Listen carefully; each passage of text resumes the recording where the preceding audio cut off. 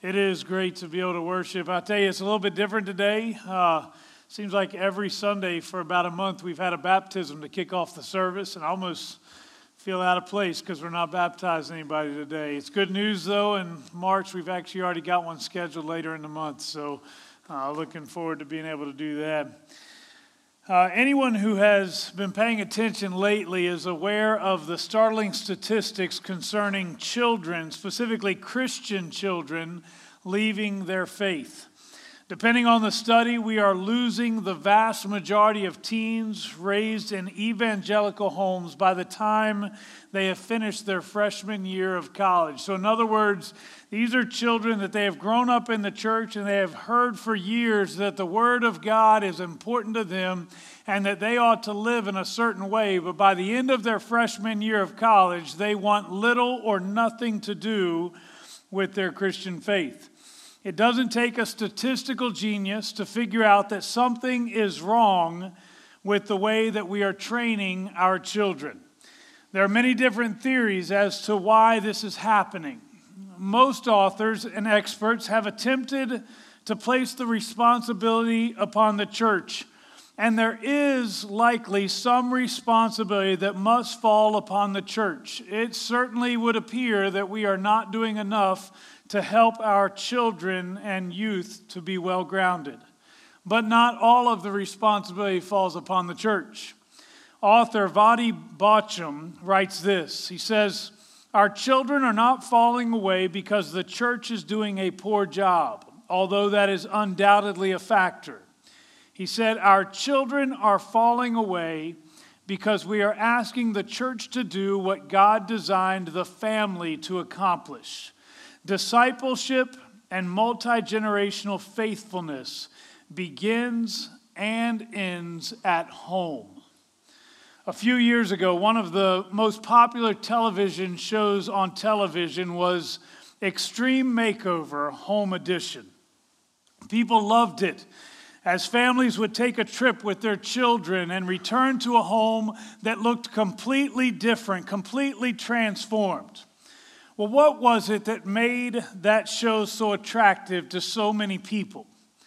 Perhaps a part of the attraction is the fact that all of us have things in our lives that we'd love to see transformed, so we could relate to the people on the show. Perhaps there are things within our families that desperately need to change, but we feel powerless to make that happen.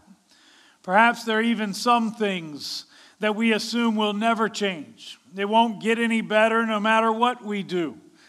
That kind of transformation seems impossible for most people. Every summer, there is a problem that plagues the western part of the country. When the temperatures soar, the electric bills go through the roof, and typically communities will have what's referred to as rolling blackouts, where they will intentionally shut the power off for a region, typically for an hour or 2 hours, sometimes for an entire day, depending on how much electric use is taking place. But in that moment, during those rolling blackouts, basically you have no power.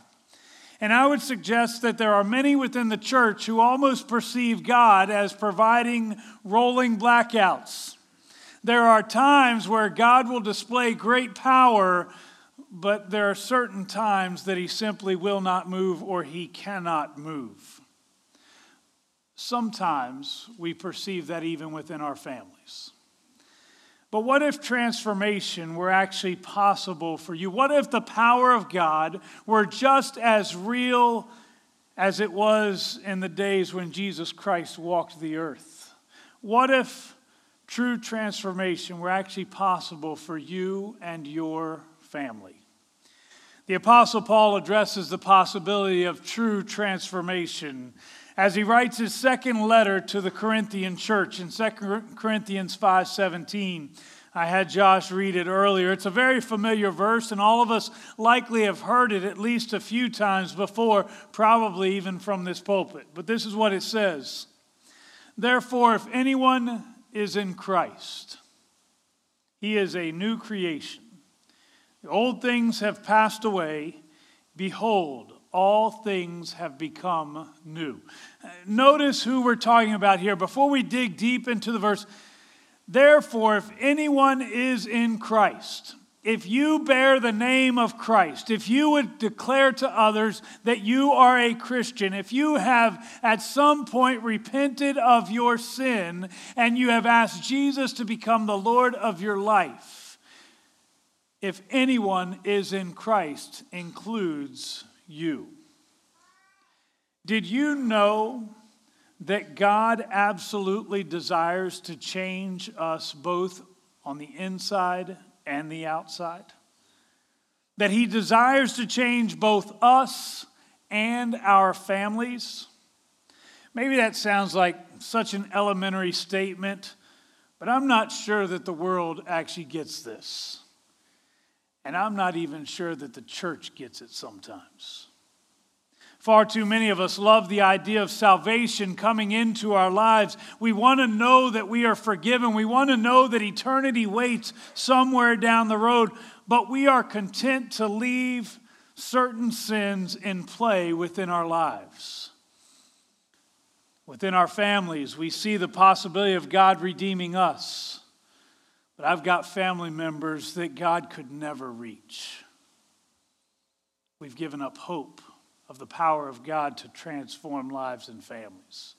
It's as if we believe that God wants to save us for our sins so that we can continue in it, but now we're saved, as opposed to God saving us from our sins, removing us from that so that we no longer have to be identified by the past, by the sins, and sometimes even the consequences of that sin. Know that He didn't save us simply so that we could remain where we were. He saved us for the purpose of setting us free. God desires that we be transformed. To be transformed is to go through a metamorphosis from one thing to another. It's like a caterpillar turning into a butterfly, grounded, unable to do much, and honestly not very attractive, to becoming something that is beautiful and ready to fly, something that is honored and celebrated by all of creation. That's what happens when an individual is truly transformed and they no longer look like they once did, no longer act like they once did, and no longer believe themselves to be grounded and unable to do much else. That is the metamorphosis, the transformation that God desires to happen in us. It's more than changing our eternal destination. It is about us being made new in Him. And if God can transform you as an individual, then God can absolutely transform your family as well. In his book, Just Like Jesus, Max Lucado says, God loves you just the way you are, but He refuses to leave you that way. He wants you to be just like Jesus. Now, I'm not much of a moviegoer. I think probably in the 24 years that I've been married that we've probably been to the movies, it's less than 5 times. Not because I think that somehow the movies are more ungodly than what you'll find on television, because that's probably not really true. It probably has more to do with the fact that I'm cheap. And if the movie's going to be out on TV in a few months anyways, I'll just save my $10 and I'll be good. Actually, it's probably more than that by now. So anyways, one movie that I have seen in the theater was the original Transformers movie. It's actually a remake of a cartoon that existed when I was a child. The Transformers were supposed to be a race of alien robots that had the ability to transform from a robot into an ordinary-looking vehicle. Although they looked like ordinary vehicles, there was more that meets the eye. That was the theme, was more than meets the eye. With the advances in technology, it's amazing how realistic Hollywood was able to make these Transformers look. But no matter what they do to make them look real, they are still fictional characters.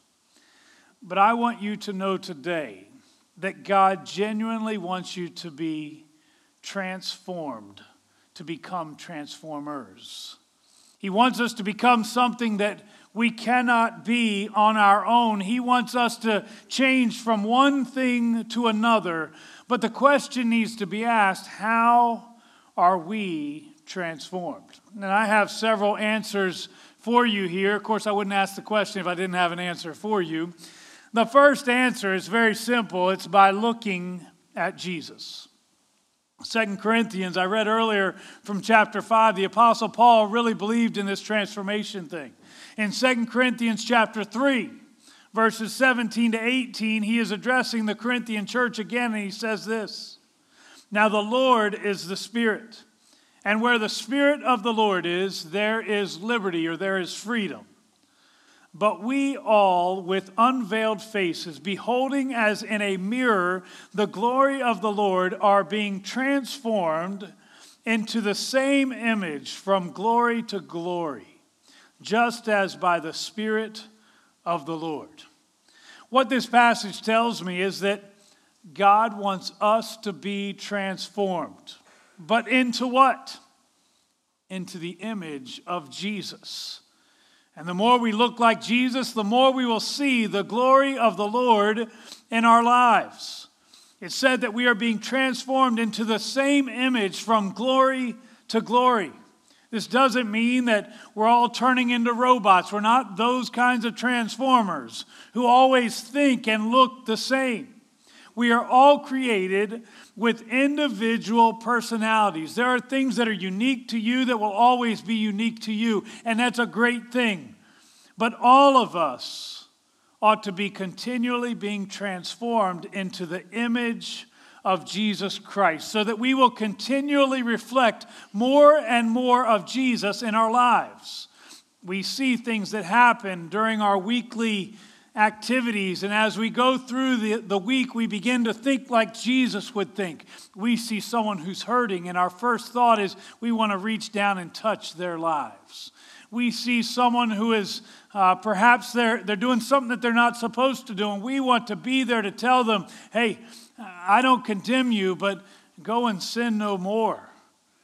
We see Jesus Christ, and as we see him, we ought to begin to reflect him, to start doing the things that he would do, loving people the way he would love them, and genuinely caring about the things that are going on in the people around us. How does this happen? How do we begin to reflect him more? We begin by simply looking at Jesus. We need to be people who are willing to get into his word, particularly into the Gospels, as we read about Jesus Christ. Now, I know, by the way, the entire book of the Bible, all 66 books, really is a story about Jesus Christ and his love for humanity. Jesus Christ doesn't appear at the he doesn't appear at the conception moment. Rather, Jesus was involved even in the very act of creation. At the very beginning of time, he was there, and he is recorded as being present in various books of the Bible, even in the Old Testament. So even though we point to the Gospels as a great time to look at Jesus, the reality is that all of Scripture is his story. But when we look in the Gospels, we read about the things that Jesus Christ specifically said and did. Look at the things that he says. Look at the things that he does, the people that he touches. Then go and do likewise. Be imitators of Christ. Be imitators of the one who set the standard. Jesus did more than stand up and preach and teach the people. That was certainly a part of it. He amazed people with the way he spoke. But more than that, he lived a life that showed people what it was to be a reflection of God. I want to go back to the family aspect of this for a moment. Parents, do not expect your children to become a reflection of Jesus Christ if you are not doing it also. If you don't fix your eyes on Jesus, then why would your children do so? I'm going to get uncomfortable for a minute. I have had so many parents over the years ask this question: where did we go wrong? They look at their children and they look at the choices that they're making and they realize, man, I must have done something wrong if my kids are not walking in a way that would honor God. Now, the comforting response to this, and again, I know that this is going to get uncomfortable, so I apologize ahead of time. The comforting response in this is to declare that, you can do everything right and your kids can still make wrong choices. And that is actually a true statement. The Proverbs tell us that if you train up a child in the way that he should go, when he is old, he will not depart from it. That is actually a true proverb, but it is not an absolute. A proverb is a likelihood. If you train up a child in the way that he should go, when he gets older, there's a good probability that he will not depart from it. So that is actually a true statement. But the truth is, a child can still choose to go in different ways. But here's where it gets uncomfortable. Many of us have attended church every Sunday for decades. And we thought as long as we make sure our kids are in church, that will be enough. But we have not truly trained up our children in the way that they should go. My goal here is not to condemn those who their kids are already grown and they're making foolish choices, but in your case to remind you that your responsibility never ends with your children. You are to train up your child in the way that they should go. But the biggest part of that is you making sure that you lead by example. If they're still making poor choices, you be the one to pray for them. You be the one to pray with them. You be the one to model for them what it is to be a child of God. You say, well, they're already adults. They've already made their decision. An individual is never too old to be transformed. Let's go back to the power of God. Again, this is not a rolling blackout. It's not one of those times where the power of God is not available to us anymore. Regardless of how old your children are, you still have the responsibility to train up your children in the way that they should go. But for those of you who you still have children in your household, my challenge to you is this. Right now, in this moment, you decide what you want your children to be. I'm not guaranteeing you that they will choose to walk in a way that honors God. But I'm telling you, there's a good probability of it. If you will live it outside of Sunday morning, Sunday night, and Wednesday night, you show them what it is to be a child of God. You live it in front of your kids. You spend time with them. You pray with them. You spend time in God's Word with them. You let them see the integrity of the Holy Spirit in you. And as they do, they will see something that is worthy of imitation. If you want your family to be transformed, let it begin in you. Many years ago, we were in a worship service in our church that we were part of in Pennsylvania. I was on the front row, not up on the platform singing. I was on the front row, and Andrew was in my arms. I kind of laugh at that now because he is taller than me, and I could not get him in my arms if I wanted. But I can remember singing with one of my hands raised. So I'm holding him in my left hand, and I've got my hand raised. My eyes are closed. I'm worshiping, just enjoying the Spirit of God. And I remember opening my eyes and looking, and here's Andrew with both hands raised because he's watching his dad. And all of a sudden, he wants to do the same thing that he sees in me. Know that your children want so much to see something worthy of imitation. Don't you want to show them something worthy of imitation? Well, we're talking about how we can be transformed, how our families can be transformed. We are to be transformed by the renewing of our minds through God's Word. Romans 12:2 declares, it says, and do not be conformed to this world, but be transformed by the renewing of your mind, that you may prove what is that good and acceptable and perfect will of God. What that tells me is we can be transformed. We don't have to be conformed anymore.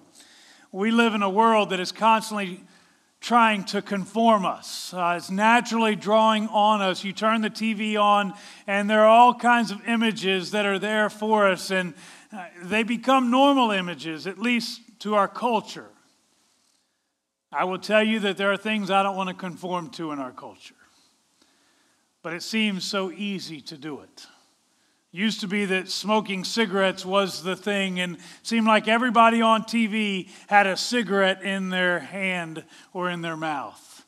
And then it was alcohol, and every beer commercial. Honestly, the beer commercials have been funny for years.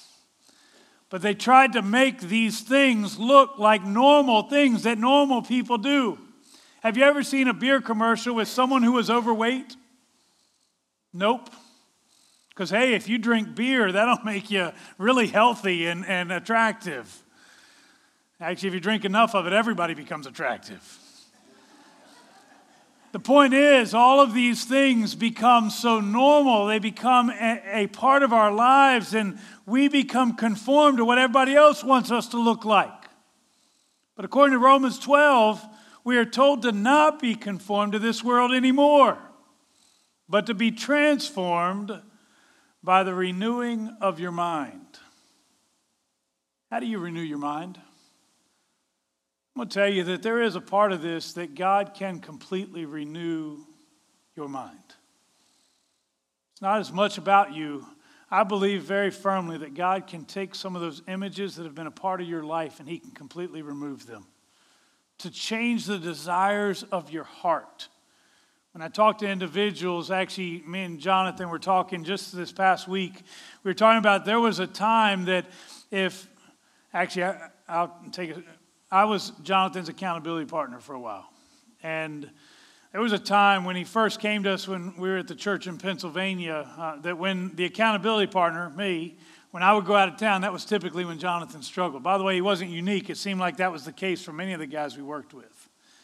I remember not long after Jonathan had come here, I was getting ready to go on vacation with the family. I called him and just said, hey, man, I just want to make sure you're okay. Because I know sometimes when the accountability partner goes out of town, sometimes they struggle and they go back to their addictions and stuff. And he said, are you kidding me? It makes me sick to even think about going back to that lifestyle. And the reality is God can completely change your mind to give you completely different desires so that you no longer long for the things that once identified you. And that's a beautiful thing. But I also want you to know that there is a responsibility on us. We must decide to be transformed. We must decide what we will allow in our lives because those things do impact who we are. Remember the images on TV? If you spend enough time in front of that TV, you will be conformed to the world in which you see. But we are called to be transformed by the renewing of our minds, which means we need to start putting some things in our minds that are a whole lot better. Where do we begin? We begin with the Word of God. Just a thought, just a question. When was the last time you spent time in God's Word? Don't answer. Don't raise your hands for anything here. How many of you have read God's Word this week? I'm not talking about last Sunday when I was preaching. How many of you read God's Word this week? How many of you watched TV? How many of you spent more time watching TV than you did reading God's Word? If you're in that category, which one do you think is going to conform you or transform you? If we are not spending time in God's Word, then what we are choosing is to be conformed to the world around us. But we are to be transformed instead. Rick Warren said this: God's number one purpose in your life is to make you like Jesus Christ. The Spirit of God uses the Word of God to make the child of God more like the Son of God. And that is His desire for you and for me. I have one more thing to share with you, and then I'm going to ask someone else to come up and help me this morning. The third thing that we must do, I told you already, you need to look at Jesus. I told you that you need to renew your minds by reading God's Word, but we also need to intentionally spend time with Jesus. You say, well, that's kind of similar to the first one. It is a little bit similar, but it's one thing to look at something from the outside. It's another thing to know Him personally. John chapter 15, verse 4 and 5 says, "Abide in me, and I in you. As the branch cannot bear fruit of itself unless it abides in the vine, neither can you unless you abide in me. I am the vine, you are the branches. He who abides in me, and I in him, bears much fruit. For without me, you can do nothing." As I stand before you, what I've been talking about this morning is the need for discipleship. We need to become disciples. We need to become disciplers. It's not enough to say that you're a believer in Jesus Christ. We were not called to go out and make believers, but to go out and make disciples. And it's easy for me to simply stand up here and tell you this is what you ought to do.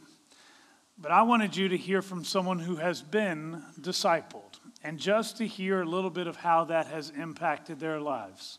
I mentioned Jonathan earlier, and I'm going to ask Jonathan if he would come and share with us for a few moments. Good morning, church. I got a shout of praise. My mom is a member of the same church as I am, and that is grace. Man, my heart is full, so. Ephesians 4:16, from him, the whole body, joined and held together by every supporting ligament, grows and builds itself up in love as each part does its work. Okay, so today I get to testify of the impact that discipleship has had on my life. Discipleship to me is a non-negotiable, and it should be to the church as well. When I first began this beautiful journey in Christ, one thing I realized right away was that I could not do this on my own. We can't do this by ourselves. I was new to the faith, and with that came the question that I'm sure that many new followers had is, okay, now what, right? Like, what's next? And with those questions, I was on milk, and I had this desire for the meat, right? I had a desire to get deeper in my relationship with Christ, but I didn't know how or which direction. So basically, I wanted all that God planned for me, or I didn't want anything. I didn't want to be a sideline saint. I didn't want to be what you could call a campsite Christian. My desire was to grow in maturity with Christ. And with that, I realized one thing for sure is I needed help. I needed guidance. So with that blessing is when somebody is looking out for help and guidance and directions, which I believe every new believer is. I was blessed to have people help me with that and what it actually looks like to be a disciple of Christ. People who were willing to make time for me, people who were the example I needed to watch as they walk. And my thought was, yes, I may call myself, this was the thought that I had going on in my head at the time was, yeah, I could be a follower of Christ, as Pastor was talking about, to a believer in Christ. But what about being a disciple of Christ, right? A disciple is someone who is fully committed to obeying Jesus Christ in all of his life, and I wanted that. Did you get that? It was all of his life. It wasn't just part of his life. It was Jesus is life. So I wanted to see how to get that. And also, disciple means learner. And in the New Testament days, a disciple gave up everything in order to follow Jesus. So in order for me to grasp that truth when I heard that, man, I needed to have a help. I needed to have a coach, if you will. So I had mentors.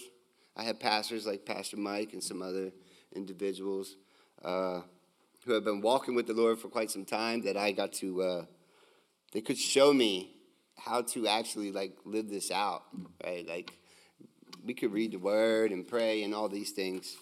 But there was something more to it. Like there's godly counsel that I needed.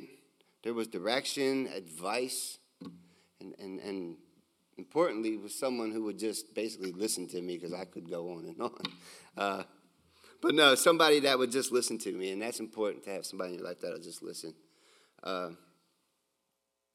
Most importantly, I would call it a friendship is what a discipleship looks like. It's a friendship. It's a bond in Christ. And one thing I know is a friend in Christ is a friend forever. Amen. So we would read scripture together, pray together, and make every intentional effort to seek Christ and grow in a relationship with God that would not just help me, but it also helped the individual that was discipling me. We would seek out together and live into what Christ has for us, the fullness. So I'll say this. Do not think that you are living into the fullness of Jesus Christ if you have not been a disciple. Hear this, 2 things. First, you are selling yourself short if you have never been in a discipleship relationship.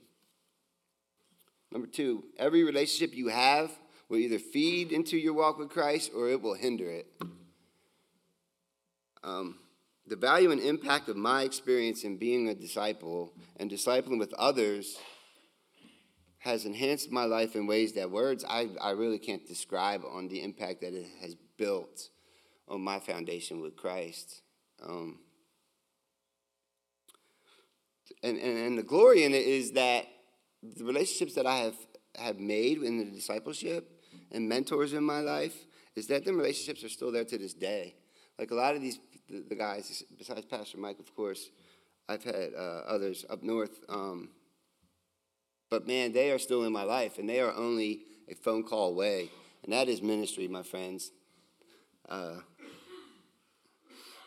So please, I urge you to find someone who will consistently spur you forward into progress with your relationship with Christ. This is not just something we do. This is an urgent need. If you are not helping other people to follow Jesus, then I don't know what you mean when you say you are a follower of Jesus. Because to be his followers is to help others to follow him. I don't want to take up too much time.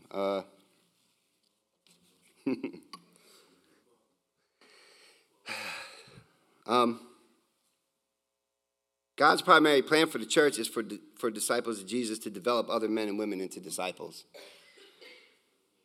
There's probably no other primary matter of negligence in the church today than our failure to follow the Lord's command in Matthew 28 to develop disciples. And because of this neglect, many Christians think of themselves as an audience to be entertained and not an army that's ready to march. Discipleship must function as the heart of the church ministry. You know, ultimately, each church will be evaluated by only one thing: its disciples. The church is only as good as its disciples. I don't care how good you praise, you preach, your programs, any of that. If your disciples are passive, needy consumers and not moving toward radical obedience, then I can say this: we are not doing good. Discipleship is purposeful. It's purposeful, it is fun, it is rewarding, very much so. But it is actually one of the greatest joys I have in my life, is to be able to pour out and to have others pour in. It's the biggest joy in my life.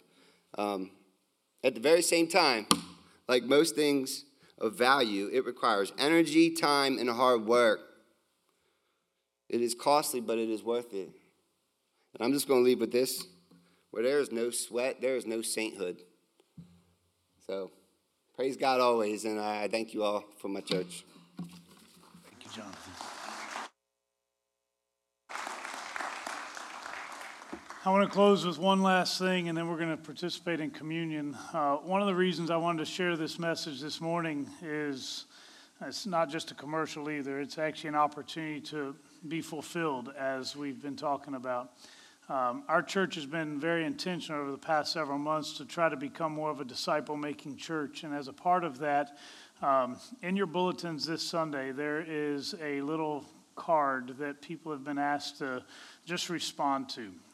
You may not need to. Maybe you've already been through this, but I'm going to challenge you. If you have not been discipled and you would like to be discipled, if you would simply put your name on that, and then if you would basically mark beside, I want to be discipled. If you would do that, Jim Hansen, he's the second tallest guy who's here today. He'll be standing out in the foyer, and he will be there to receive those. If you would like to be discipled, I encourage you to give it. Maybe you're sitting here and you're thinking, well, I've been discipled. I want to start discipling somebody else. I want to be able to take someone else through this journey. On that little card, there's also a spot for you to mark that you would like to be a discipler. put your name on it, and what will happen is we'll try to pair you up with someone else that you can walk through this journey of Christian faith and discipleship with. I believe that it makes a difference in the lives of others, and whether you realize it or not, you can be an incredible blessing in helping someone else become all that Christ would have them be. So we're going to close with a word of prayer, and then we will participate in communion. I have several of the seniors who are going to be coming, and they're going to be helping to serve the elements of communion this morning. Father, we thank you again for the grace that you've given to us. We thank you for the salvation that has come to each of us. And today, as we talk about discipleship and talk about being truly transformed and being made new, Lord, I pray that every individual in this room would truly be made new. I pray that our families would be made new. I pray that you would begin right here, right now in us, and you would cause us to become different people than we were before. I pray that we would become like those caterpillars that are turning into butterflies. I pray that you would make us the beautiful blessing that you created us to be. I pray that people would see the image of Christ in us as we become more and more like you. I pray for those who right now are considering whether or not they want to be discipled, where they can continually grow and intentionally make the decision to become those disciples. I pray for those who perhaps they've been discipled and right now they're praying as to whether or not they should be discipling someone else. And I just pray that you would use this church in such a mighty way that we would see the kingdom of God transform, not just the individual, not just individual families, but this church and everywhere beyond, that the transforming power of Jesus Christ would be evident. Lord, we thank you for your grace. We thank you for your mercy. As we participate in this act of communion this morning, Lord, we celebrate the work that you have done. Thank you for sending your Son, Jesus Christ, to die for us, to forgive us of our sins. Thank you for the blood that was shed. Thank you that today we live as those who have been redeemed. Lord, I pray that as we celebrate what you've done, that we would see you continue to do your work in us. This is very much connected to this issue of discipleship. May we continually live in celebration of the sacrifice of your Son, Jesus Christ. May you be honored now. In Christ's name we pray. Amen. I'm going to ask if the seniors who have volunteered to come and help serve, if they would come forward. As they do so, I want to just point out specifically what we're doing in the act of communion. The scriptures call us to remember very few things, but one of the things we are called to remember is the sacrifice of Jesus Christ. His body broken, his blood shed for us. As we participate in this act of communion today, what we are doing is celebrating, not in a morbid way, but celebrating the death of Christ, because his death gives us life. And that ought to be an incredible, amazing life. Where the Spirit of the Lord is, there is liberty. And today in Christ, we have much freedom because of what he did for us. Today is an opportunity for us to just celebrate that. These are ordinary elements. We've got bread and grape juice. But what they represent is extraordinary. For it was Jesus Christ who laid down his body for us, and that is represented by the bread. Jesus Christ who shed his blood, represented by the grape juice. And he did so simply to bring salvation to you and to me. If you are a child of God, we want you to come and be a part of this. This is a great opportunity to simply celebrate what Jesus did for you. What we're going to ask is as you come forward, we'll have stations, one over here, one in the middle, and then one over here. And as you come forward to receive the elements, if you'll take them back to your pew, and then once everyone has received it, we'll all partake of it together. And as we do that, if there's anyone who is unable to come forward, we will bring the elements to you as well. So we invite you to come. If you would, come out. That would be your left side, and then come back the right side. That way everybody's not running into each other. So if you would, we invite you to come and receive the elements of communion.